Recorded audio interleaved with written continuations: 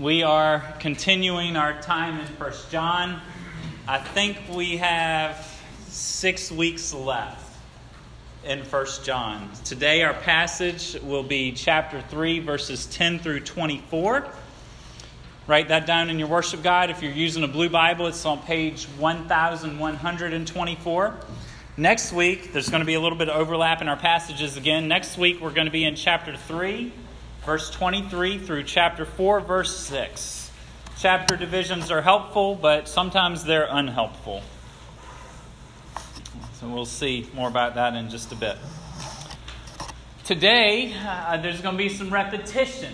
Today, John is going to be telling us some things he's already been telling us. Today, he's going to be connecting some dots that have already been thrown up on the board. And he's summarizing some things and bringing some ideas together that we've already visited, that we've already been familiar with a little bit. Today, he's going to bring in an Old Testament story of Cain and Abel from Genesis chapter 4. Today, he's going to talk about generosity. Today, he's going to talk about the Holy Spirit. Today, he's going to talk about prayer. He's going to be talking about how to pray well. He's going to be talking about how to have confidence when you stand before God. He's going to talk about what to do with condemning feelings when condemnation jumps upon you, as condemnation does to all of us at times. At least it does me. I assume it does you also. Today, let's begin our reading with verse 10, and I will read through verse 24. By this it is evident who are the children of God and who are the children of the devil. Whoever does not practice righteousness is not of God, nor is the one who does not love his brother. For this is the message that you have heard from the beginning, that we should love one another, that we should not be like Cain, who was of the evil one and murdered his brother. And why did he murder him? Because his own deeds were evil and his brother's righteous.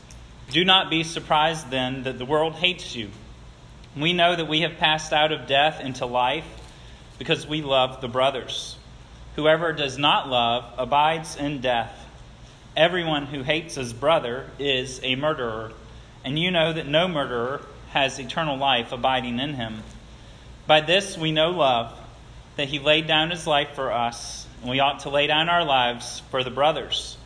But if anyone has the world's goods and sees his brother in need, yet closes his heart against him, how does God's love abide in him? Little children, let us not love in word or talk, but in deed and in truth. By this we shall know that we are of the truth and reassure our heart before him. For whenever our heart condemns us, God is greater than our heart, and he knows everything.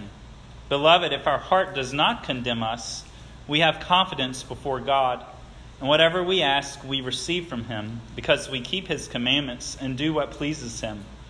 And this is his commandment, that we believe in the name of his Son, Jesus Christ, and love one another, just as he has commanded us. Whoever keeps his commandments abides in God, and God in him. And by this we know that he abides in us, by the Spirit whom he has given us.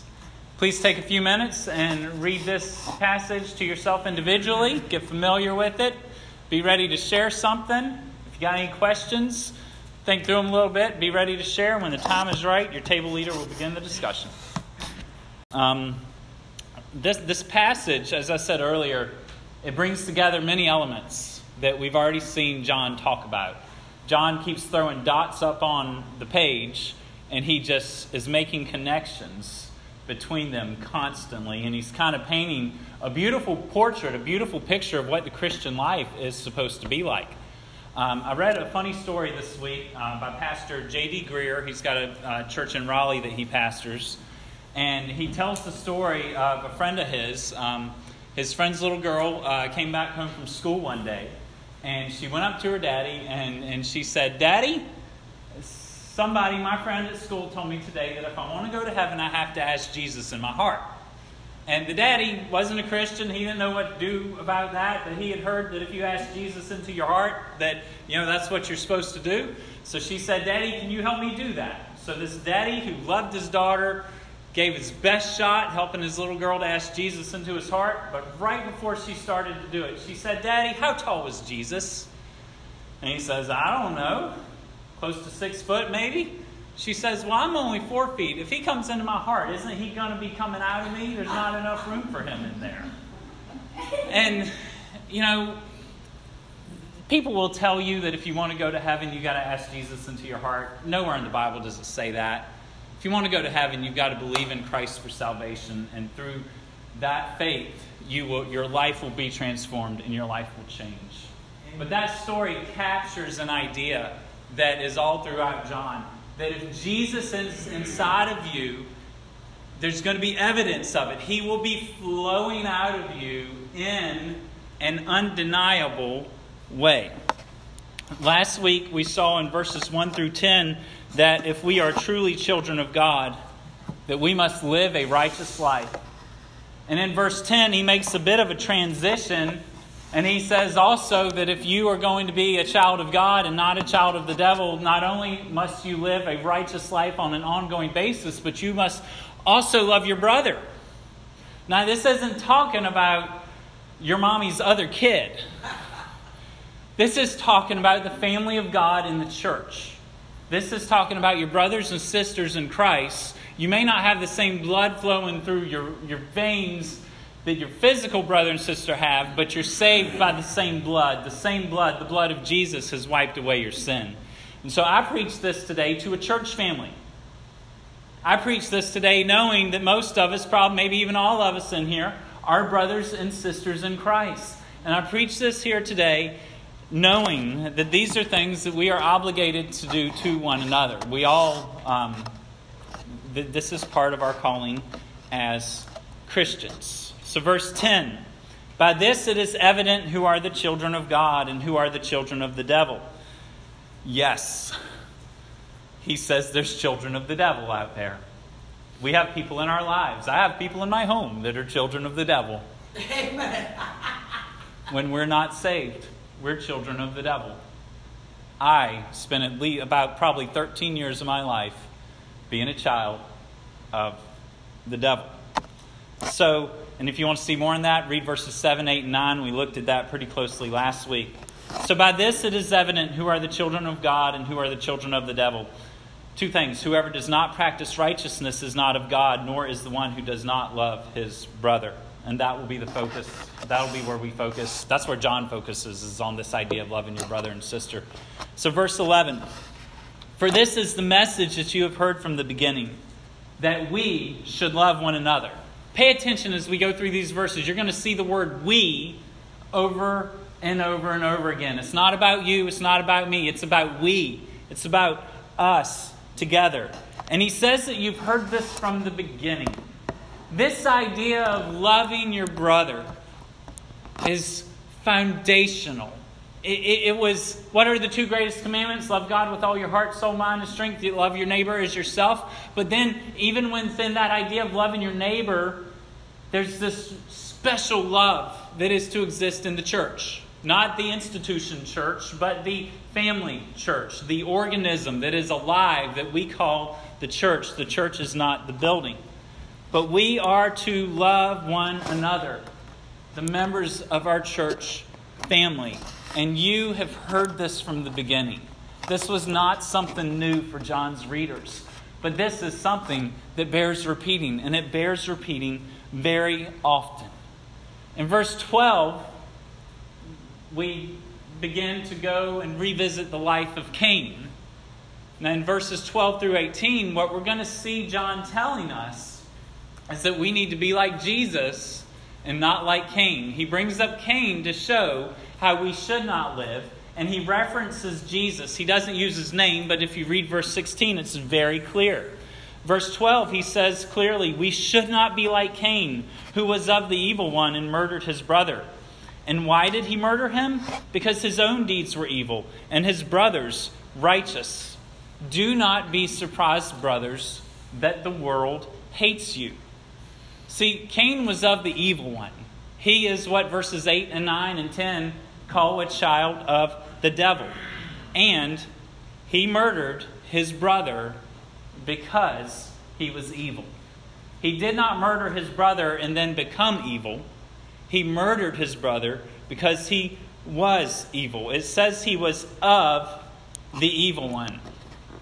If you're a child of the devil, if you're of the evil one, it works the same way in that family as it does in other families. The nut doesn't fall far from the tree. In verse 9, we saw about God's seed. Last week, we also talked about how we are like our Father. In good ways, bad ways, in so many ways. And in many ways, there's nothing we can do to help that. It's just the way that God designed it. Now, Cain and Abel, Cain was a gardener. Abel was a shepherd. Abel took a sacrifice to God. God accepted it. Cain took a sacrifice to God. God did not accept it. Hebrews 11 says that Abel's offering was made in faith. Cain's was not. There was something about Cain's offering, the way he brought it to God, it was not acceptable to God. And that's a theme we see throughout the Scripture. Cain got mad. He murdered his brother. Why did he murder him? Verse 12 says, because his own deeds were evil and his brother's righteous. And then John flows right into verse 13 saying, do not be surprised, brothers, that the world hates you. If you are righteous like Abel, then the unrighteous world, Cain, is going to hate you. And that's just the way it is. We see this as a big idea in Jesus' teaching. There's probably a dozen verses that we could turn to right now and look where Jesus was promising that the world is going to hate you. The world hates us for several reasons. They're of the evil one. And the evil one is hateful. So they are like their father, like we used to be, full of hate. And that's what motivates the world that does not know God. The world also hates us, and we can see this in numerous other verses, but the world hates us because our deeds are righteous and theirs are evil. And when you do the right thing and other people around you aren't, there's conviction that comes upon them. Even if they say there's no such thing as right or wrong, them not liking you or them hating you, let me say it like that, shows that there's some type of conviction in them that they cannot deny, even if they say that there is no right and wrong. When we come to God and start living a righteous life, then God's number one. And sometimes we live our life for other people. If you're living your life for someone else and then all of a sudden you stop, doesn't it make sense that they're going to hate you or not like you when you change and shift your allegiance from other people or to other things to God Himself? And another reason they don't like us is because we don't enjoy the things that the world enjoys. The things that we used to go and do. We can't do those things anymore. So those things used to bring entire groups of people together. But now we don't do those things. It's like we don't belong. And there's this rift. There's this tearing within our family and friendship and within our network of friends, where all of a sudden the stuff that brought us together no longer brings us together. In verse 14 and 15, John writes, we know that we have passed out of death into life because we love the brothers. Whoever does not love abides in death. And everyone who hates his brother is a murderer. And you know that no murderer has eternal life abiding in him. This just kind of wraps this section up about Cain for us. There's not much more to say. Verse 14, I will say this, where it says we passed out of death into life. That's another reference to the new birth. That's what we talked about last week, that we've been born of God. And we're going to see that more again when we get into chapter 5. But we've been born of God. There's been a new birth. There's been a change. We can call it regeneration. We didn't have life, and now we do have life. We have spiritual life inside of us all of a sudden. And even though our heart was beating and we were breathing an hour ago, now we've been changed. Now we've been made new. Now we have the life of God because we've been born again into His family. And when it says at the end of verse 14, whoever does not love abides in death, and everyone who hates his brother is a murderer, you know that no murderer has eternal life abiding in him. I just want to ask you point blank, do you hate anyone in this room?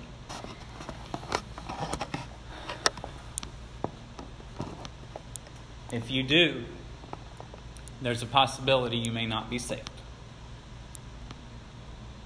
So if you find yourself answering that question with a yes, let somebody know. Let me know. Grab an older sister, older brother in Christ. Let them know. Confess that sin to someone else. Let's figure out where it's coming from and let's resolve it so we can move forward. So when we get to verse 16, our attention is turned towards Jesus. All of the Bible is about Jesus. All of the Bible is about the gospel. It doesn't always seem obvious to us, but it's very clear in verse 16. He says, by this we know love. There's that phrase again, by this. We're going to see it again, I think, in verse 19. By this, by this, by this. It's over and over again in 1 John. But by this we know love, that he laid down his life for us. And we ought to lay down our lives for the brothers. But if anyone has the world's goods and sees his brother in need, yet closes his heart against him, how does God's love abide in him? Little children, let us not love in word or talk, but in deed and in truth. By this we know love. How do we know what real love is?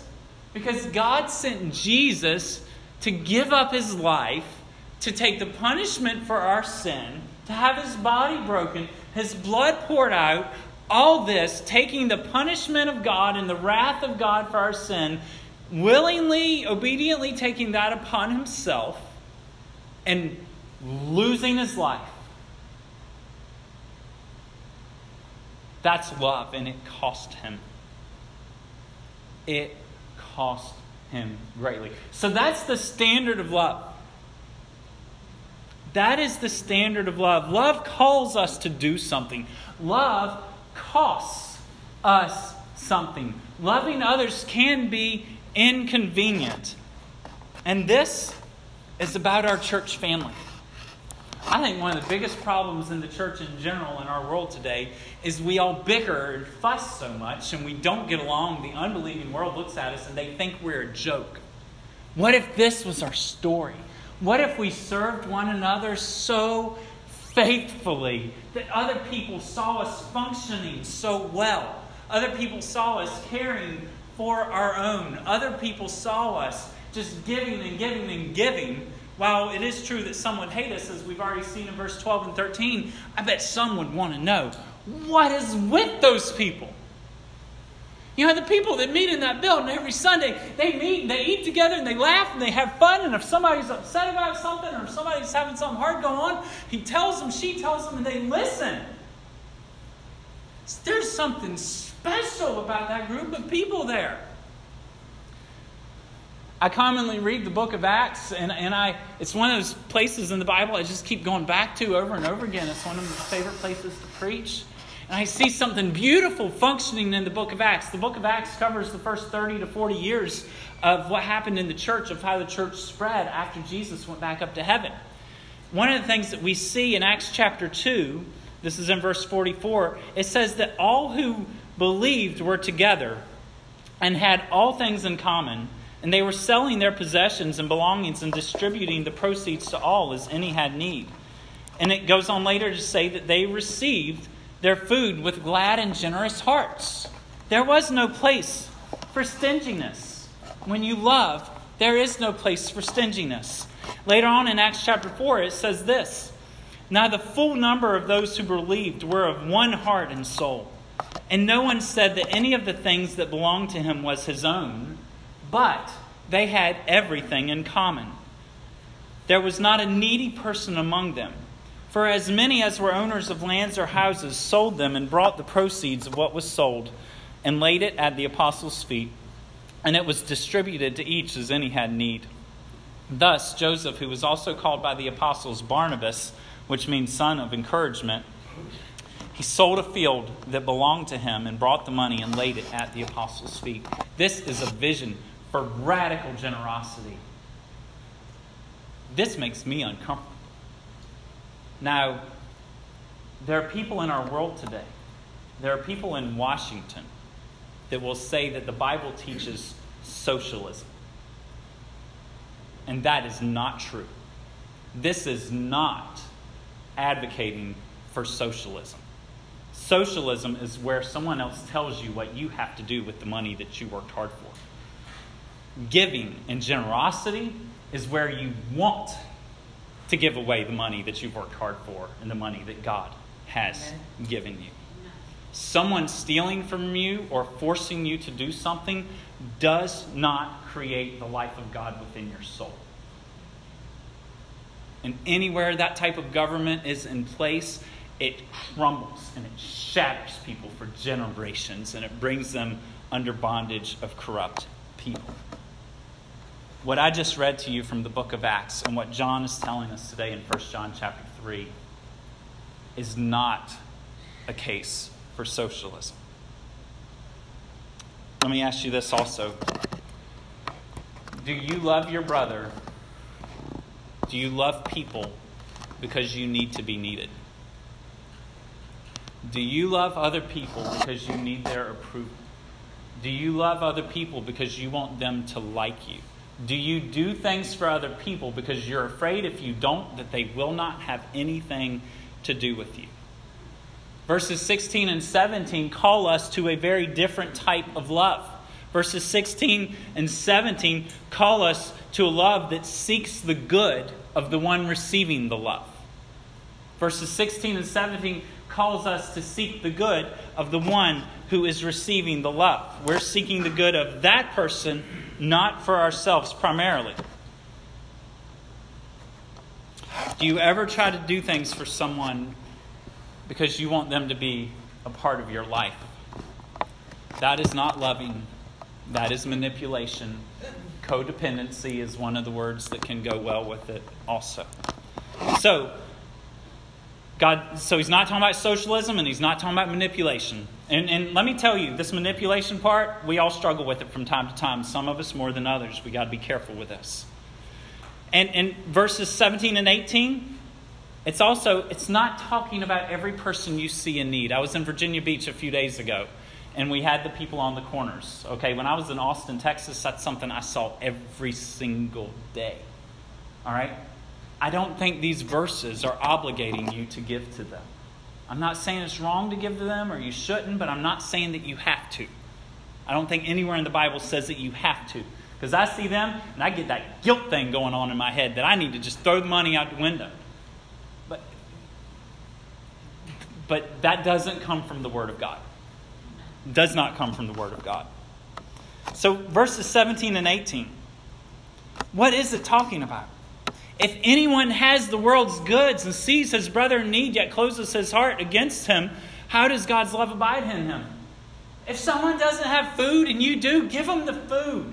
Even if you don't have enough money for 3 days from now. Man, y'all know me. There's 2 refrigerators and a deep freezer in my house. I got a lot of food in my house, and I got a lot of food walking around in the yard, and I got some growing in the yard. I have food all over the place. If you ever need some food, let me know. I'll give you some food. Okay? I got food to last me weeks at my house. All right? And praise God for that. Amen. It's awesome. And that's the case for some of you too. But if I didn't have food for Tuesday, and I've got food today, and one of you comes to me and you don't have food for today, then these verses tell me to give you my food for tomorrow. And you know what I'm going to do? I'm going to pray, dear God, give us this day our daily bread. And when tomorrow gets here, He's going to give me my daily bread then. So this is telling us, don't close your heart against your brother or sister in Christ. And don't love in word or talk, but in deed and in truth. Don't just say, oh, have a good day, I'll pray for you. No, I have some food now. And it's for you. That's what verses 17 and 18 are calling us to. When we get to verse 19, by this we shall know that we are of the truth and reassure our heart before Him. Let me tell you, verses 18 and 19 is an unfortunate spot for a paragraph break. You know, I said earlier that When the Bible was written, it didn't have chapter divisions, and while they're helpful, they can be unhelpful. Same way with these paragraphs. Okay, from the best we can tell, these paragraphs that we have in our Bible weren't carried over from the original translation. But what happens if you read verses 18 and 19 together? Let's do that. Little children, let us not love in word or talk, but in deed and truth. By this we shall know that we are of the truth and reassure our heart before Him. I believe that the by this in verse 19 is talking about what we've seen in verses 16 through 18. It's talking about the life of loving your brother. Verse 19, it talks about reassuring our heart before Him. And when we look ahead in the next few verses, we're going to see that what 19 and 20 is talking about. It's about prayer. When it's time for you to go to God and talk to Him, and when it's time for you to approach Him face to face, just the two of you, or even in a group setting. I believe the rest of this passage is talking about that individual, personal relationship with God. Our corporate relationship together with one another affects us individually when we come before the throne of God. See, when you think about going to God, and when you do go to God, does anyone else struggle with this? You start thinking about all the reasons you're not qualified to go to God. You start thinking about the bad attitude you've been struggling with. You start thinking about how stingy you were yesterday. You start thinking about losing your cool with your coworker earlier today. You got all these things that can come on you that just heap up guilt and condemnation upon you. When we go to God, we see His perfections, and our imperfections often scream at us. So verses 19 and 20 are complicated. Let me ask you this. How many of y'all, there's a lot of us in this room that are not from Gates County. How many of y'all moved to Gates County, and my wife is one of them. How many of you moved to Gates County and you heard someone say something and you were like, that's not how you talk? You ever had that happen? Or maybe you're traveling somewhere else and they just speak English in a way that's very, very different. Okay? Well, verses 19 and 20 in the Greek, John just starts making his own grammar up. He starts breaking rules of the Greek language. He starts speaking in ways that are not common. And because of that, verses 19 and 20 are hard to translate. They're hard to interpret. And there's kind of two major interpretations, and even Luther and Calvin disagreed on what these two verses meant. And I think I have changed my mind after studying it all week. But the way our Bible in front of us does it, it's pretty unclear. It's hard. But I've found in the New American Standard Bible, I think it does a little bit of a better job. Let me read this in 19 and 20. Just listen. Don't look at your Bible, because what I'm going to read is a little bit different. We will know by this that we are of the truth, and will assure our heart before Him in whatever our heart condemns us. Let me read that again. We will know by this that we are of the truth, and will assure our heart before Him in whatever our heart condemns us. I believe here that John is saying that because we love the church family and because we serve the church family, that will serve as assurance to us of our salvation. If a Christian is outside of a church family, if a Christian doesn't love, or someone who claims to be a Christian doesn't want to be around their brothers and sisters in Christ, doesn't want to have anything to do with them, then it makes it harder for them to know if they're saved or not. Now, they can lie to themselves and be delusional and think they are. But here it says that if we love in deed and in truth, we will know that we are of the truth. If you are living in right relationship with your church family, then you can know. It's a sign. You can be assured or reassured that your heart belongs to Him when you go to Him in prayer. Your love for your brothers and sisters serves as evidence that you have really believed. And to have our hearts reassured has to do with being persuaded of that which is true. Because even though I'm fairly confident that I am saved. Every once in a while I struggle with it just a tiny little bit. And as the years go by, it gets less and less. But because I love the church family, because they love me, because I'm part of a family that's bigger than myself, I can be persuaded that I really do belong to God based on my actions towards the church family. Our actions show that God's seed is in us. And because God's seed is in us, because we've been born again, we are different. Any of y'all have a heart like mine? It's deceitful. It lies to you. Your emotions mess with you. Not that the heart and emotions are completely the same, but in many ways there's a ton of overlap. Even though our heart condemns us, God knows all things. And He is greater than our hearts. When our hearts condemn us, God's truth of the gospel is greater than the lie that we can say to ourselves. And God knows even the nastiest, sickest thing about us. And if you really belong to Him, He still says, that one's mine. He is greater than our heart.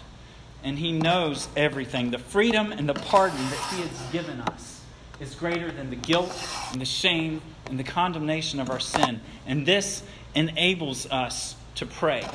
And verse 21 and 22 is all about that prayer. Beloved, like verse 21 and 22 is like the result of what happens when your heart no longer condemns you. Beloved, if our heart does not condemn us, we have confidence before God. And whatever we ask, we receive from Him, because we keep His commandments and do what pleases Him. This is a result of what takes place in verses 19 and 20. If we know that God is greater than our hearts and He does not condemn us, even though He knows everything about us, we can still go to Him in prayer. He still accepts us. Now, it does say here that He gives us what we ask Him because we keep His commandments. But let me tell you, this is not moralistic. This is not you do what God tells you and God's going to pay you by answering your prayer. This has nothing to do with merit. This has nothing to do with earning an answered prayer. Every gift from God is just that. It is a free gift. So this is not you working hard to get your prayers answered, but this just has everything to do with you staying home. It's been talking about remaining and abiding in Him, being attached to the source of life, which is none other than God Himself. And if you stay in that right relationship with God where you remain and abide in Him, then you're in the right house. You're in the right family. You're connected to the one who gives everything. And when you're connected to Him, you're also going to ask for things that He wants. Instead of coming up with some idea that's not what He wants, that He's unwilling to answer. Many of the reasons God doesn't answer our prayers is because we pray for dumb stuff. But if we're connected to Him, if we remain in Him, if we abide in Him, if we stay home at His house, instead of running to somebody else's house, I'm not talking about the church building, y'all know what I'm saying. Amen. But if we stay home with Him, then we're going to be in a position where we can receive His provision for Him. Okay? Now, sometimes teenagers, run away from their mom and dad, right? Okay? When they do that, they break off the supply of provision or any goodness that they might have for their parents. Now, the truth is, many times, kids who do run, not all the time, but sometimes when kids run away, they're running away from a bad home. I get that. But sometimes kids run away and they're running away from a good home. Well, not only is our Father's home perfect, our Father's home good, our Father's home is perfect. His family is perfect. And if you don't remain in Him, if you don't abide in Him, if you're running away from His house and going over to someone else's house, then you can't receive the provision because you're not staying home the way that you are supposed to. We can go to God and pray and look at Him face to face because Jesus has saved us and wiped all our sin away. We can have confidence when we go to Him. And He will give us what we pray for. But we have to remain attached to Him. We have to abide in Him and stay close to Him. And we get to verse 23. I'm going to wrap it up here with this verse. What is His commandment? He just said God answers prayers because we keep His commandments and do what pleases Him. Verse 23 tells us what is His commandment. It is this, that we believe in the name of his Son, Jesus Christ, and love one another just as he has commanded us. 2 things here. Number 1, that you believe. Now, the original language is very interesting here. I had one of those like, whoa moments when I was reading this week and looking into it. Thank God for commentaries. And then I went back and I looked because I don't know that much Greek, and I looked, and the little bit I do know, I'm like, oh yeah, that is there. That's cool. But when it talks about believe in verse 23, that we believe in the name, the Greek tense shows that it has to do with something that you did one time in the past. Now, when the verb love, where it says love one another, that's a continuous present, ongoing action. And that's very clear from the Greek language. We lose that in our English translations. So there's a difference. There's believing at one point in the past that's over and done. Now, obviously, we continue to believe, but with this, what John's talking about, he's talking about one point in the past. And then he's talking about loving people in a present way, ongoing, today, tomorrow, the next day, next year, so on, every day till the day you die. I believe that John is referencing here the new birth that we saw last week. I believe that he's talking about that point in our lives where we're converted, where we come to Jesus and we say, Jesus, I haven't believed that you're the way to God. Maybe I've been working hard to get there myself. Maybe I've been doing good things. Maybe I've been serving people. Maybe I've been trying to get the side of my scale that has the good works to outweigh the side of my scale that has the bad works. Maybe I've just been hoping to get in if you come back before I'm ready. He's talking about something very different from that. He's talking about where you come and you say, Jesus, you're the only way to heaven. I've already screwed it up. I can't be good enough. I'm guilty before you. Jesus, I believe in you, and I have no other hope to be saved. I have no other hope to be forgiven. Jesus, save me! Now, you could have believed and not said it exactly like I said it. Doesn't have to look just like I put it. But I want to ask you, have you believed in Jesus for salvation? He loves you. If you haven't believed in Jesus for salvation, I want to tell you there's nothing too big that you've done that will stop him from receiving you right where you are. Are you trying to get your life in order before you come to him? Well, if you keep trying, you're going to die trying, because you can't get it ready for him. The way it works with God is not the type of thing where we clean up our house and then let him in. No, we let him in and then he cleans up our house. I'm asking you, have you believed in Christ? Have you asked him to save you? If you haven't, I want you to ask him that, and I want you to know that he hears that prayer. Anyone who calls on the name of the Lord will be saved. Have you believed in Christ for salvation? If you haven't, just trust him, and trust him right now. He is so good. There's nobody like him. He will never leave you. He will never forsake you. He will make you new, and he will teach you how to live. And it is a beautiful thing. Let's pray together. Father, thank you for your word. Thank you, God, for kindness and goodness towards us. God, I ask that we would take heart the things today that John is saying. God, I pray that our love for one another would never grow cold, but that it would increase and abound more and more as the years ahead pass us by. Thank you, God, for this day. Thank you for speaking to us. Thank you, Lord, for your body broken for us on that cross and your blood poured out for us on that hill. We receive you, God. We love you. We need you. Be near to us, we pray. Amen. Amen.